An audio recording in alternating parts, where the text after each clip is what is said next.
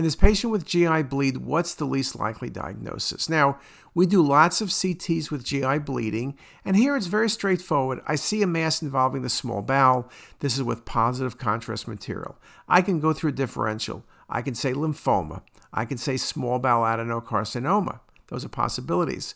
I can see metastasis.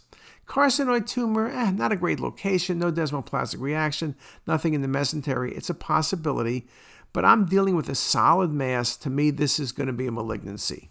So when you look at the possible choices, it's not going to be a pseudomass. That's a real thing. Or it could be lymphoma, definite possibility.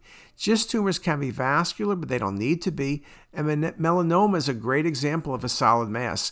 Now, in fact, this was metastatic melanoma. That was the right answer to what the tumor was. But the best answer in this case is D, a pseudomass. This was not a pseudomass. This is obviously a tumor. And again, the importance of good protocols really show you the mass very nicely.